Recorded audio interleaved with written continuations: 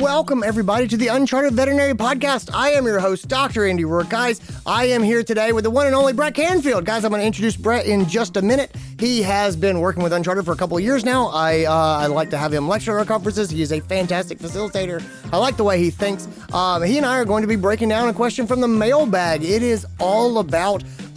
we have a practice owner who is a golden retriever, and we have an associate vet that is the opposite of a golden retriever.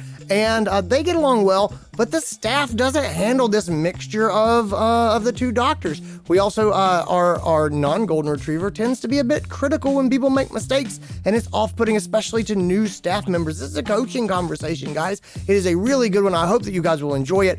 Also, at the end of this episode, I mentioned that Brett is going to be joining me and Stephanie Goss at our Uncharted Practice Owner Summit. And I mention the dates, I get them wrong because I don't know what they are. But I'm going to tell you right now, the Practice Owner Summit is in person in December. It is the 8th through the 10th. Confirming that. Yep, it is December 8th through the 10th in Greenville, South Carolina, my hometown, at the Westin Poinsett. We're going to be getting together. It's only open to practice owners. It's only open to practice owners who are Uncharted members. And so if you are one of those people, if you're both of those, go ahead and get registered and play. Well, you can't get registered yet. Registration is coming. Put it on your calendar. Mark yourself out of the clinic, December 8th through the 10th. If you are not an Uncharted member, but a practice owner, and you're like, I want to hang out with other practice owners at a practice owner only event, go ahead and get your Uncharted membership. Registration is coming soon. It's an investment in yourself that you'll be glad that you made. Anyway, guys, let's get into this. And now, the Uncharted Podcast. Welcome to the podcast. Welcome to the podcast. Brett Canfield, how are you? Fabulous. How are you doing? I'm doing really well, man. I really appreciate you coming here and making time to work through this with me. How you been? Life has been good. I mean, it's veterinary medicine, so it's chaotic and it's busy and it's hectic, and we wouldn't have it any other way, right? Yeah. Oh, yeah. Maybe short breaks. Maybe short breaks from it if we could. Just like a little. Turn down the volume a little bit sometimes, right. But for the most part, no, I agree. It's pretty good. For those who don't know you, you do a lot of things. You've been working with us at Uncharted for a couple of years now, coming in, doing sessions, lectures. I pull you in for a number of different jobs that we do because you are an outstanding facilitator and thinker. You do a great job of getting people talking, of making conversations go to good places. And it's just a skill of yours that I've always admired. I aspire to be as good a facilitator one day as you are. But you are also the director of organizational development for Summit, which is I think it's probably a side thing that you do when you're not hanging out with Uncharted and doing stuff with us. But anyway, you are a person who has really good insight. And I have a question that I think you have a very specific set of skills for this question, and I was hoping you'd unpack it with me. You up for it? I'd love to. I think you may have oversold me just a skosh, but let's give it a whirl anyway. I like it. All right, here we go. Great. We got a question in the mailbag. It's from a longtime listener, first-time caller. She's a practice manager. She's got a privately owned 2 veterinarian small animal clinic. The practice owner and the associate vet have wildly different personalities. So while they get along, we have had difficulties with new staff. So the way that I really like the way she sets this up. So she describes the practice owner. I'm assuming that our writer is she. She describes the practice owner with as being basically a golden retriever of a person. What I love, because that's one of my favorite breeds. She loves everyone, is always on the move, is pretty laid back, has no attention span. The staff love her, and she loves to teach newbies. When someone makes a harmless mistake and is accountable, she always tells them, hey, I F up more than anyone. It's how you handle it that matters. And I would just put a pin right here and say, I love this person. I'm ready. Right. I'm ready to go work with this vet right now. All right. The associate is the opposite. She has a great relationship with the practice owner and with me. After a rocky 6 months, she now has one technician that she trusts and another that she at least likes. She came to us from a toxic clinic and she knew she had some neuroses from that. We hope that our laid back, respectful, and positive culture might help relax her some. In a lot of ways, it has. The one thing that hasn't improved is a biggie, though. She is consistently off-putting with how she treats new people. I've had multiple new people come to me frustrated and upset about not knowing how to communicate with her. The practice owner and I have both tried to talk with her about it. If an employee makes the smallest of mistakes, in quotes, she immediately doesn't trust them with anything. She will frequently complain about something little that an employee did after the fact. And so let's go ahead and just start with that. Things seem to be getting worse instead of better. We 110% want everyone who works here to treat each other with respect. How do we address this? What actions can the PO and I take? That's the question that we got. I want to just go ahead and start to open that up. Brett, do you have initial ideas on this question? Have you seen anything like this before? Yeah, it's a great question. It's a doozy, right? Because it involves a whole lot of different factors, as a lot of our questions do. I do feel like I've seen this before. I mean, one of the things that I love and that I'm very passionate about are elements like team dynamics and communication and culture and things like that. And this particular question seems to touch on a lot of those things. Yeah. Right off the cuff, here are my first reactions. The first thing I'm going to say is this is actually a really good thing. It just doesn't feel like a really good thing yet. The reason it's a really good thing is because you've got, the two veterinarians in this practice, they communicate very, very differently. And the reason that's such a good thing is because when I've been into practices that have a really, really, really fundamentally hard time changing their culture and really struggle, it tends to be because there's several people in the clinic that all communicate the same way. And once that happens, unfortunately, it's a very narrow communication scope, right? So God forbid you have a client come in that communicates differently than the way that you all communicate. You might have absolutely no capacity to deal with that person. The fact that you've got some variety of team dynamics, some diversity of team dynamics could actually be a really good thing. And we'll see if you and I can unpack that in a little bit and figure out how to make it a good thing, right? Make it feel like a good thing. That's a very positive way to look at this. I definitely like it. All right, yeah. Let's start to unpack this. Yeah. So I like what you're saying about diversity of team dynamics. I think that's really interesting. Let's get into headspace. So the way we break these cases down. First thing we do is talk about headspace, and the second thing we do is talk about specific action steps. What will we say? How do we say it? So let's get into headspace. I really like your idea. I think you've already framed this in a really, really positive way. Of this is just a different team dynamic. I think that's really great. I think if you identify the associate vet as a problem, then anytime you label a person as a problem, you've got issues, right? Because people don't change all that much. Behaviors can change. People don't change, and I don't get that necessarily from the writer but there's some degree of that. So I really do like that a lot. I think it's important. I have a fantasy that lives in my mind is that if you set a perfect culture, right, and you've got a really positive place, you can overcome almost any challenge, right, with good positive team culture.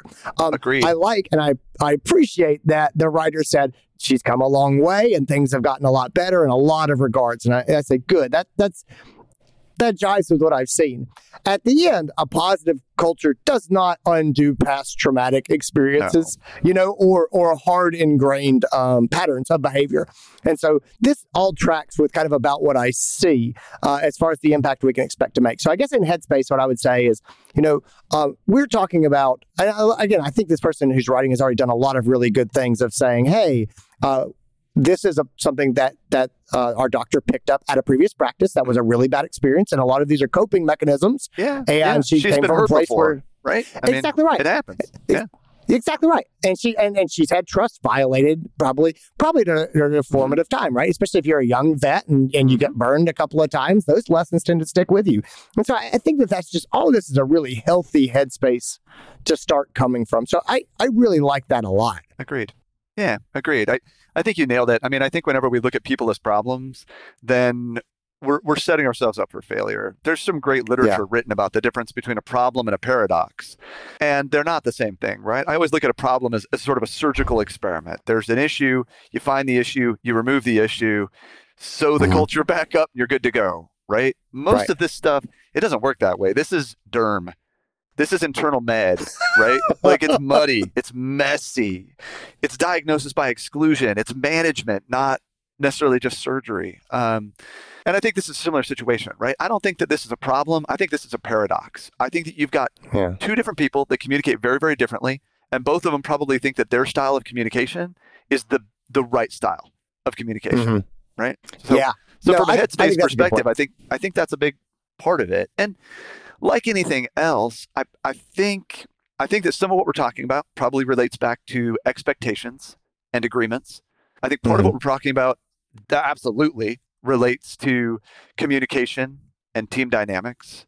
And I think part of what we're talking about always bubbles up to culture, right? Yeah. Always bubbles up to culture. So there's a few different ways to kind of look at this from, right? A few different lenses. Talk to me a bit about expectations and agreements. So you put that out and say, something comes from expectations and agreements. Get me into the headspace where I'm thinking about expectations and agreements. Help me understand where you're coming from when you say that. For sure. I mean, whenever I look at a problem like this, one of the questions I have is that when I'm trying to work with somebody who communicates differently than I am, I have a lot of expectations in my head. Yeah. And I might not be aware of those expectations, right? But if I like to communicate a certain way, I often don't understand or don't appreciate why somebody might communicate differently than I do, right? Because to me, there's a right way to communicate. It's the way that I communicate.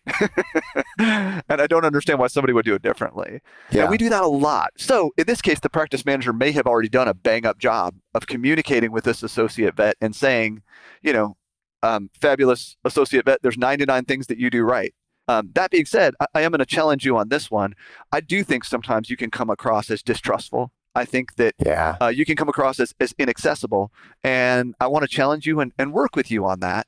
And I want you to understand that this is really important. So as we have our conversations moving forward, right, I want us to agree, instead of it being an expectation that only lives in my stupid little noodle, I want us to agree that this is something that is happening, that it's something that we can work on together, and it's important, right? Yeah. I like that a lot. We'll talk about how to do that when we get into action steps. Because I think that's really true. It's taking this thing that's going on inside my mind as the manager and bringing out and externalizing it in a place where we can all look at it in a really productive way. The other thing that I see when I read through this question and some of the little examples that came along with it, one of the things that I see, and I don't know if this is the right term for it, but I think of it as a justice mindset. And so there are people who are like, there is one way to do it. And if that person didn't do it, it's because they lack integrity. They're supposed to follow what's in the handbook, and they did not, and that shows a failing of their moral character. They have let our patients down, and that may sound extreme, but I see that mentality sometimes. It's about fairness and acting in a way that lets me trust you and things like that. And so what really is a minor human mistake in this person's mind becomes this person can't be trusted. And more so, this person has hurt me. And I think a lot of us maybe go into that mindset sometimes. I've seen people who are struggling with like depression or burnout definitely go into that mindset. But I think some people kind of live, probably from past experiences, they can live in that mindset where if they feel let down, it's a one strike and you're out policy.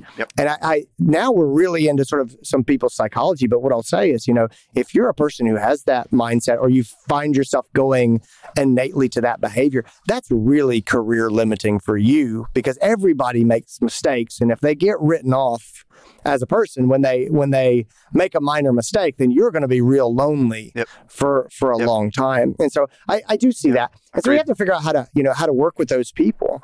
And so that brings me around to a piece of it for me really is I may have this problem figured out about what we need to do and where we need to go, but I need to make sure that this associate vet feels very heard and that they feel understood in their behavior and they feel seen for the way that they approach these things. Because if I try to say, look, you're jumping to this conclusion and you're mistreating this person and that's not healthy and that's not reasonable, I'm really dismissing what this person's concerns are. And I'm not saying I agree with them, but I need them to at least feel heard and feel that they have a valid concern about, yeah, it's true. Sometimes if you don't hold people accountable or if we don't enforce standards, then medical quality can slip down to an unacceptable level. Like that does happen. And that is something that we're very aware of. And you're not wrong to be thinking about that. Yeah. And I think just having that conversation, getting that part out into the open, that oftentimes can set that person at ease. And so I think between the two of us, I think we've really come up with a nice little combination of, acknowledging this associate vet's concerns and where they're coming from, setting expectations about what they're doing and what the impact that it's having and how we want them to behave. And then also just going on and challenging them to make some improvements while also still keeping a good focus on the things that they're good at, right? Not letting this become the focal defining point of them as a doctor. In fact, I'll jump into that. In my experience with team dynamics, one of the most interesting points I keep coming back to is that we often have a mentality where people have strengths and people have weaknesses. And I think it's not necessarily more complex than that, but I think it's different than that. I think the truth is that oftentimes our biggest challenges don't come from our weaknesses, he says with air quotes. I think that our greatest challenges actually come from our strengths, either unfocused or in excess. So I would even also look at this associate vet and say, this person doesn't have a problem with trust, right? This isn't a weakness. This person is probably, and I'm totally guessing, I know very little about this person, but they're probably pretty good at medicine. Right? Yeah, I'd make the guess. Part of the reason that they're distrustful sometimes of staff is because they probably do have very high and very exacting standards of success. It probably makes them a very good clinician, right? So part of the challenge here is that making sure that this person's strengths don't become their dragon, right? And it's like you said, Dr. Andy, I think that, the other challenge is that we'll sometimes look at the team and say, okay, I like the way this person communicates. They communicate the way I want people to communicate, but this person communicates badly or poorly, or I don't like the way this person communicates. And I think one of the mindsets we have to have in looking at this is that I think we need to honor the uniqueness, even celebrate the uniqueness of this associate vet and her approach. But I think that we have to help her become the best version of herself, right? So let me put it this way. I look at this associate vet like a little bit of a cat. Okay. They're not going to trust somebody right away. They're skeptical. You got to earn everything. You got to earn their trust, earn their affection, earn their loyalty, earn their respect. And then you got the owner who's a golden retriiever who seems like, hey, I don't know you, but I love you. Yeah. Right? You're never going to turn the calico cat. That's right. You're never going to turn a calico cat into a golden retriever, and you're never going to turn a golden retriever into a calico cat. And if we try to do that, there's going to be a lot of suffering. So I think what we're allowed to say is, you be a cat. But you be the best version of that. Cat. Be the best cat. Right. She's like, you're trying the golden retriever thing again. I'm like, oh yeah, sorry. Yeah. Right. No, that's perfect. Yep. It's great. I love your point about basically, I talk a lot about most of our strengths are double-edged swords. Most of them are.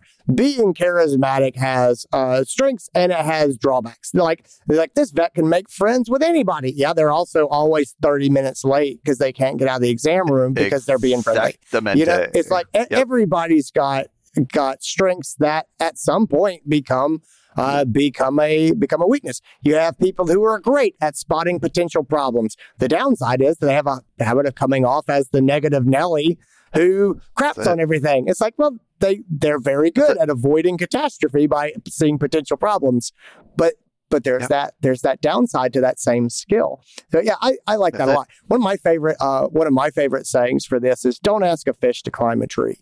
And I think that is true too. Whereas when you have, and I see this, I'll give you the example that I see from this all the time is, so we have a profession full of perfectionists, and our perfectionists are really in a bind right now because they got too much work to do and not enough time to do it.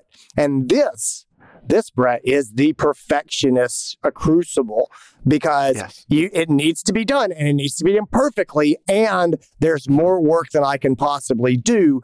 And if I give this to someone else, they won't do it as well as I'll do it, or they won't do it the way that I do it. And so now I, as a perfectionist, am really in a vice grip, and there's no way out of this, is how it feels.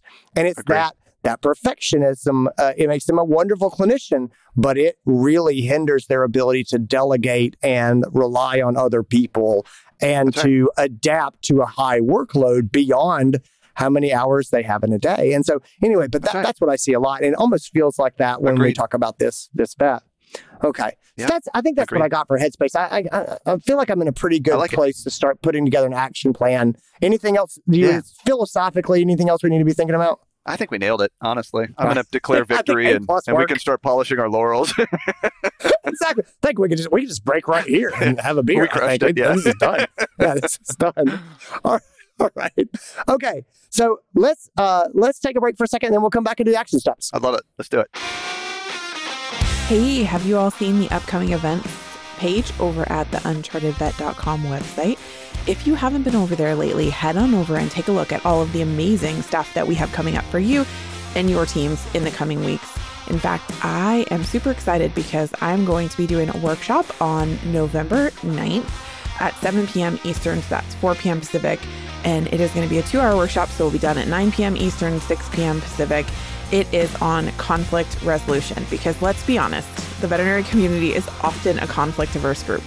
But struggles and challenges with conflict are part of our daily journey in vet med, whether we like it or not. So we are going to come together. We are going to talk about some tools to help you thrive in the face of adversity, how to come together as a team in the heat of challenges, and hopefully, and this is a big, hairy, audacious goal, but hopefully you'll be able to make you feel better and feel like you have some tools in your toolbox to help make hardship and conflict in your practice a little bit easier to deal with. So if you would love to come and join us, head on over to the website, unchartedvet.com/events, and you can see the registration for this and all the rest of the things that we have coming up because we have got even more good stuff. And now, back to the podcast. All right, Brett, let's get into our action steps here. Let's do it. So I think we got our head in a pretty good place. I love talking about the, diversity, the dynamic team nature, the fact that this person is not bad. They're I love that they're a calico cat and they're not a golden retriever like the practice owner. And I will tell you, I think the potential here is really great because I don't think you want 2 golden retrievers as veterinarians. Like you may love having 2 golden retrievers, but in our metaphor, a practice with 2 golden retrievers is exhausting because they run everywhere and they love on everybody. And at some point, you need a cat to be like, hey, look, let's bring this down and get organized. And you're not going to be in the OR until 2:30 in the afternoon every day. And you're not going to, you're going to run an hour and a half late on every exam. Yeah. I mean, you got, exactly. Look, having 2 golden retrievers is great as long as every single client you see only wants golden retriever energy. But I doubt that that's the case. That is, I can tell you, as a fellow golden retriever, it's not the case. There are clients that are like, that guy's too much. We need to turn him down. All right, yeah. All right, cool. Right. Let's go ahead. Let's go ahead and make some action steps. So you're the practice manager. You've got this doctor. You want to go, and what I would say is this is going to be a coaching conversation. It's how I see it. I don't know if you see it that way, but you got this coaching conversation. How do you set the table, Brett? So let's get into the nuts and bolts. What does this look like? Yeah, great question. I would absolutely have a coaching conversation with this vet. Honestly, I would also probably have a second component, which is I would probably adopt some stuff from sort of a holistic team perspective as well. But let's talk about the coaching conversation first, because I think that absolutely has to happen. All right. This calico cat is extremely conflict averse based on what I'm hearing. So one of the things that I would want to do is make sure that this person felt very, very safe. Okay. Right? Yeah. I would make sure this didn't feel like an attack. I would make sure this didn't feel like an intervention, because I think once you get somebody into that place, they're going to hit threshold. They're going to shut down. Their fight, flight, freeze, fidget is going to kick in, and they're probably not going to be receptive to the coaching. Yeah. Right. So from my perspective, I would probably just lay some groundwork and probably say, the quick version is sort of what we touched on earlier, which is like you do so much stuff that is going well. And I hope that I've done a good job acknowledging those things. And if I haven't, I'm going to work hard because I really value you and I really value what you bring to the team. So much so that I think there is actually an area that we can do better. Yeah. Let me jump in here for a second and just say, I love that you show vulnerability first. I think that's a really important part of this conversation. I think it's a really good skill is to say, hey, if I haven't communicated that, then it's something I'm working on, is to make sure, that I communicate these things ahead of time. And I love it. I think going into a coaching conversation with the ability to own anything that you can own, and to I don't want to say criticism, but essentially lay some criticism on yourself and say, hey, look, this is the thing that I'm working on. We're all trying to get better, and I'm going to keep working on it. I think that is a great way of going first, by saying, I'm going to accept some feedback, some negative feedback from myself, and commit to working on that.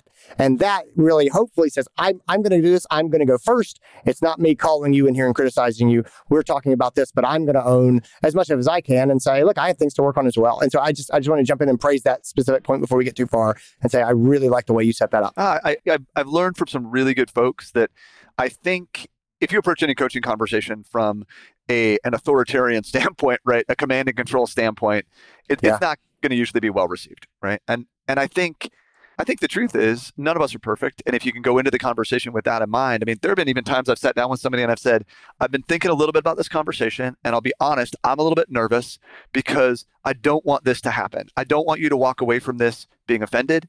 I don't want you walking away from this thinking that you're not exceptional at your job. And I'm going to try really hard to do a good job and to try to prevent those things from happening. But if I screw up, I'm just going to ask for your forgiveness in advance, because I don't want those things to happen. You're really important, right? I love it.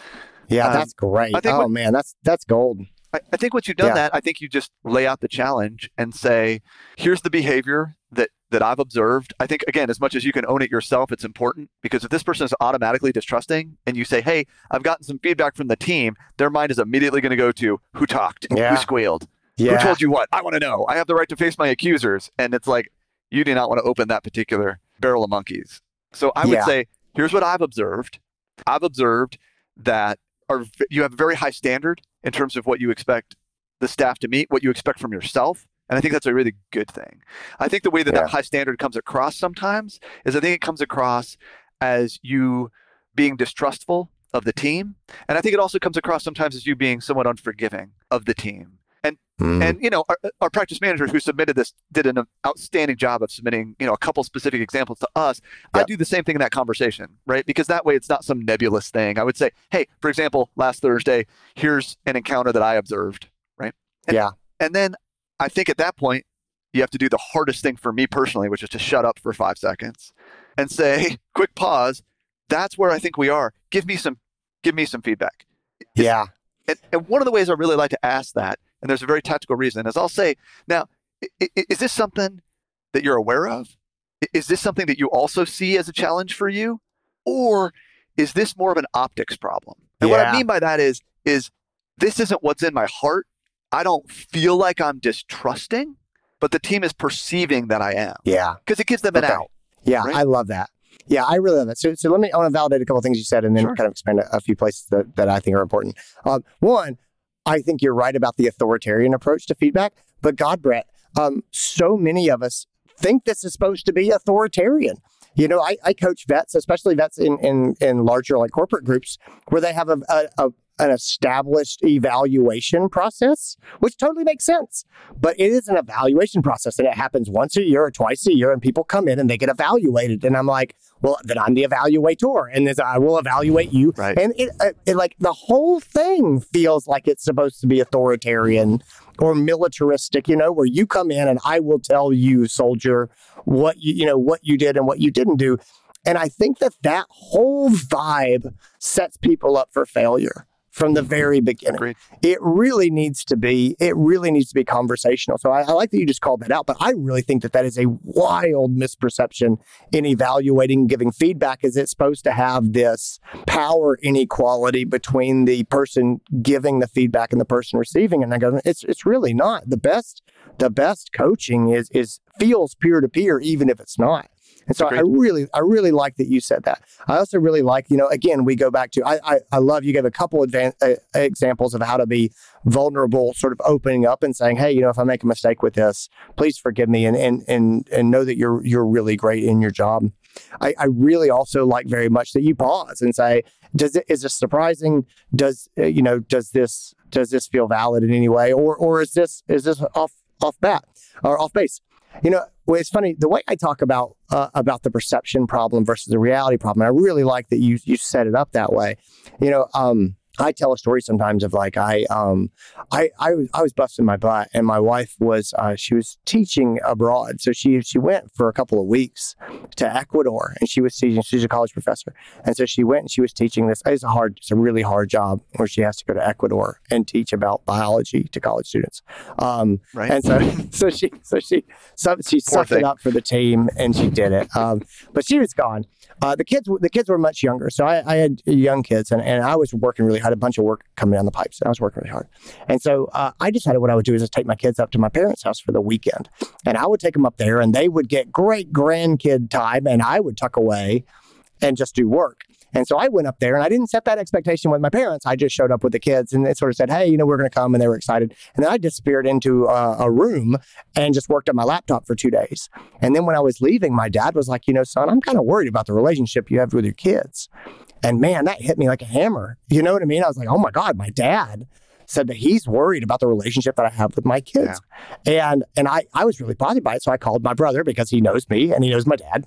And I said, and he's my best friend. And so I said, hey, Dad said this to me, and man, I'm really wrestling with it. And he said, Andy, I've known you for 40 years. You have a great relationship with your kids. You have a perception problem. All that he saw was you there showing up, jumping your kids, and going into a bedroom. That's right. He thinks this is the norm in how you live your life. And you and I know that this was 100% not the norm. This is an exceptional circumstance where you changed your behavior radically because you thought that was something you needed to do. That's right. And so he said, you have a perception problem. And that was the best example in my life of going, oh, he's right. I do have a great relationship with my kids. I know I do, but my father's perception of my relationship was not accurate. Right. And so I really like that you called that out and said, do you think this is a perception problem? And, that can 100% be true. And people will say, but Andy, if the whole team thinks that she's curt or she's mean, then surely that's not a perception problem because everyone thinks it. And what I would say is, part of culture is collaborative creation of narratives. That's right. And once people start to talk to each other, it is possible the team has decided that she's angry, unforgiving. And the truth is she's like, well, I just don't know how to tell them that they didn't do it right. That's right. And they're taking it really personally. And you're allowing that possibility, right? I mean, if you say to somebody, look, I know what's in your heart. You're obviously a distrusting person. You obviously don't care about your team, right? Again, that's not going to be a good coaching conversation, Nope. right? But if I just say to you, Dr. Andy, you got two choices, right? Because let me put it this way. The choice of, hey, this isn't actually a challenge, that's not a choice. You do have a choice, though. Yeah. Is this a challenge that you acknowledge is happening in reality and that you're aware of? Or is this a challenge, right, where you're like, that's not what's in my heart. I'm not a distrusting person. I like our team. So you guys are wrong. And it's like, no, there's still a challenge to be addressed. And the challenge to be addressed is you're coming across as being distrusting or curt or whatever word you want to use, right? And the good news is, the truth is, in this particular scenario, the solution to both of those challenges happens to be the same, right? Yeah. If somebody says, yes, I'm distrusting in my heart, okay, let's talk about the solution. If they say, I'm not distrusting in my heart, but I'm coming across that way, it happens to be the same solution, which is now let's have a conversation, right? About how to change the how, right? How to change how you're being perceived, how you're coming across. And that can be very collaborative too. That's right. We can say, well, this is the perception that we're getting. What do you think? And quite honestly, if it is a perception problem, the person who was there saying the things and doing the things probably has more insight than I do about what they might do differently. And of course, there's ways that I can smooth this over. I can be a messenger and a peacemaker and go to the staff and say, hey guys, this is something that I've kind of heard, and I want you guys to sort of hear the other side of it, and let's give grace that we wish that we would receive from other people. Exactly. And I think that we can very much, and again, I wouldn't say to the technicians, how dare you miscast our beloved doctor? I would say, hey, we're all doing our best, and nobody wants to feel preached at or judged. I get it. At the same time, no one communicates perfectly all the time. And so, we want to make sure that we're assuming good intentions in our colleagues and the people that we work with, and start with that. Well, and that's why I said the second component to this, I think, has to be more of a holistic conversation as a team about our culture, right? Yeah, because I like that you put that out there. Right, there's a couple quick things to dip into. Thing number one is you have the coaching conversation with your Calico vet, but then you have a conversation with your team and say, folks, we've had a coaching conversation. Now, I'm not going to get into the nitty gritty because I don't air out other people's dirty laundry any more than I would air out yours, but we've had a conversation. This is something that we're working on together. Now I need you all to hit that reset button. Yeah. I need to hit that reset button because otherwise what you're going to get is a lot of confirmation bias. Once the team has decided that this person's Kurt, any slight example of this person being Kurt, they're going to have out their little clipboards and they're going to be like, oh, she did it again. She did it again. Oh, she was Kurt. And it's like, time out. I love your word, Dr. Andy. We're going to give this person some grace. Yeah. We're going to assume the good. We're going to recognize that this is challenging and we're going to allow this person the opportunity to be better. Yeah. Right. The other thing I would probably do is I'd probably take the team through, a workshop or maybe even a couple workshops on things like courageous conversations. And, you and I talked about resources, so I can geek out about that all day. But there's a few sort of established tools for how do we as a team get better at showing each other that we do care about each other and that we're willing to challenge each other. Yeah. Right? Lay it on me. What are your favorites? I mean, first one right off the cuff is Kim Scott's Radical Candor. Yeah. It's a great book. It's an even better TED Talk, in my opinion. It's 14 minutes of your time well spent. All right. I'm going to link that in the notes. I love it. That's a good one. I love the book Crucial Conversations. I think it's very powerful. The only thing that I'm worried about with that is that there's a lot of steps and there's a lot of there's a lot of meat on that bone. And sometimes when teams go through that, they start to overcomplicate these things. And in my opinion, the number one most important thing about having what I call courageous conversations, the number one most important thing is to have them. Yes, there are rules. Yes, there are strategies. Yes, there are tactics. But the number one communication problem in our industry, and in fact, in the world, it's not miscommunication. It's not rude communication. It's not curt communication. It's the absence of communication. Yeah. Right. No, I like that a lot. We're sort of in the business of fixing problems that are established.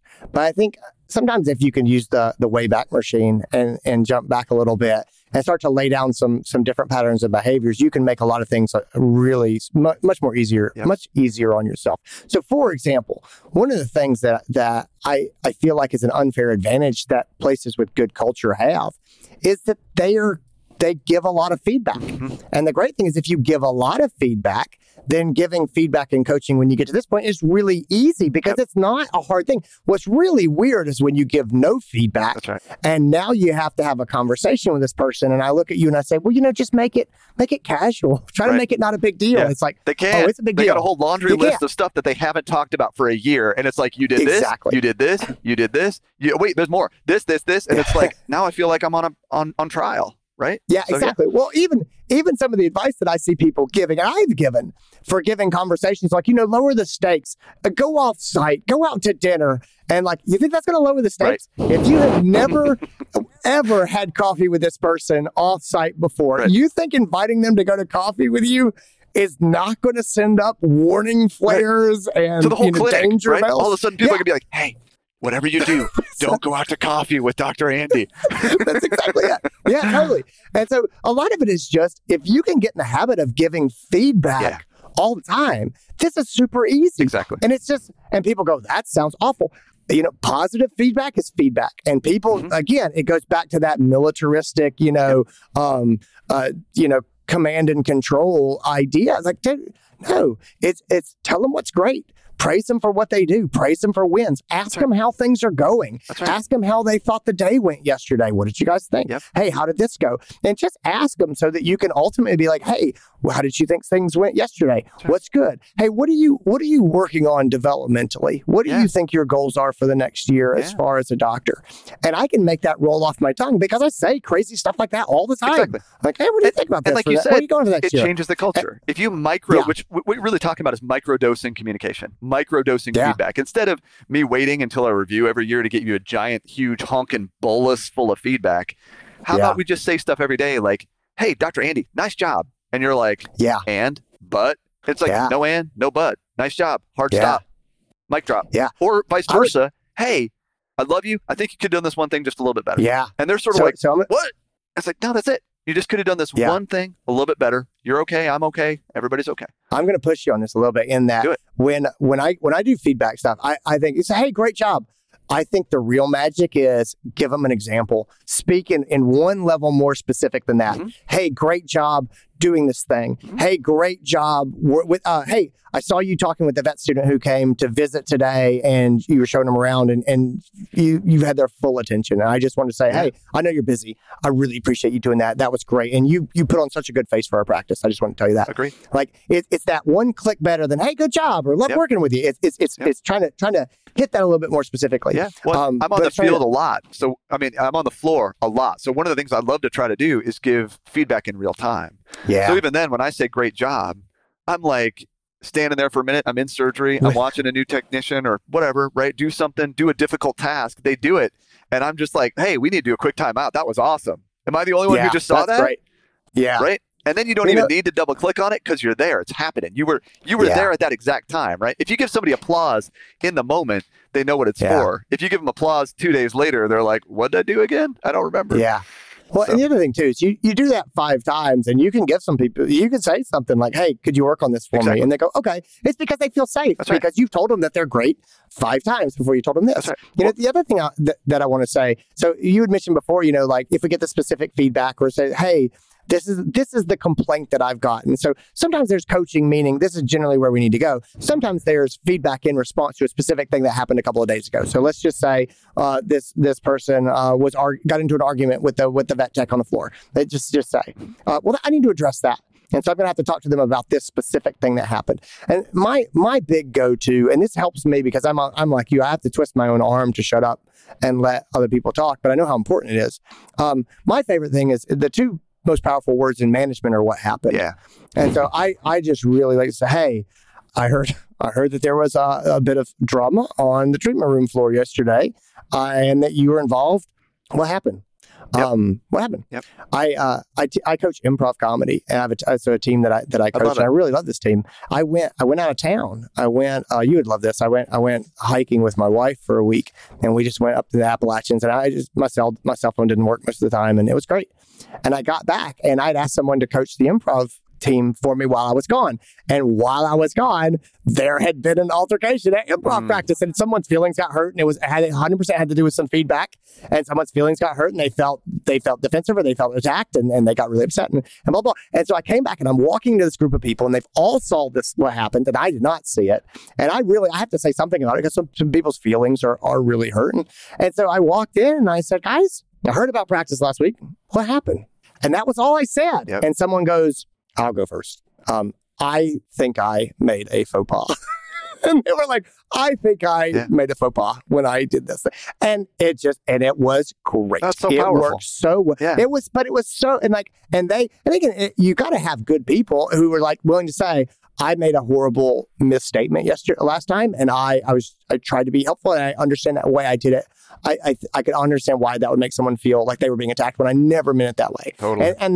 And then we start off, and it just ironed itself out beautifully in about 5 minutes, and everyone felt good and felt heard. And then we started let's say, okay, let's do some improv, and that was it, and that was the end of it. And people talked, and it was great. But that was just an example from last week of like, I wasn't there, I don't know what happened. This could be really tense. What happened, guys? And they told me, and they sorted it out in a meaningful way. So I thought that was really good.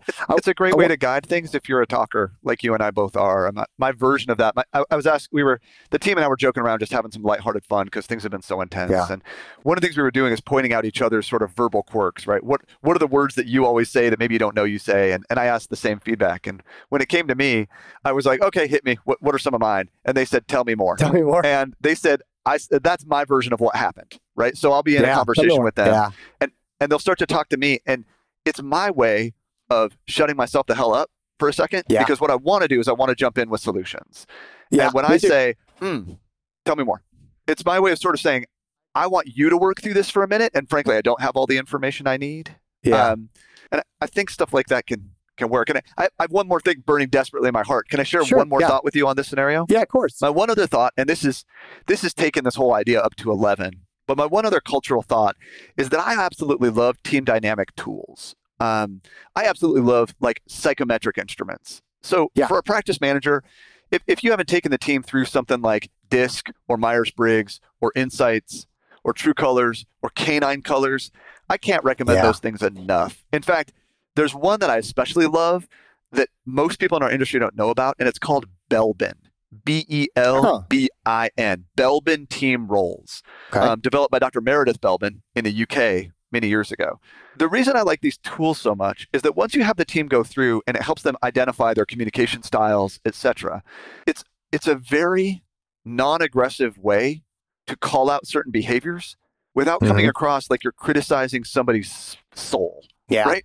So instead of saying, Dr. Andy, I think you're a very distrustful person, if I can say whatever you're doing, right? Hey, you're a bright red, or hey, remember when we went through that thing? And remember when your communication style was very heavily weighted towards this?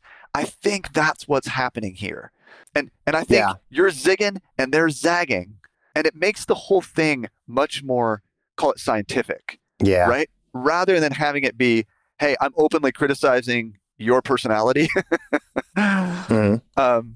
So if it's something I'm a huge believer in. If anybody ever has any geeky questions about any of that stuff, I'll talk about that stuff all day long. Yeah, I'll put a link in the show notes to Belbin as well. We teach DISC in Uncharted just for that same reason. Is that DISC. You get people out and they're talking about their communication style. I love it because again, everybody's got their favorite, but we teach DISC in Uncharted.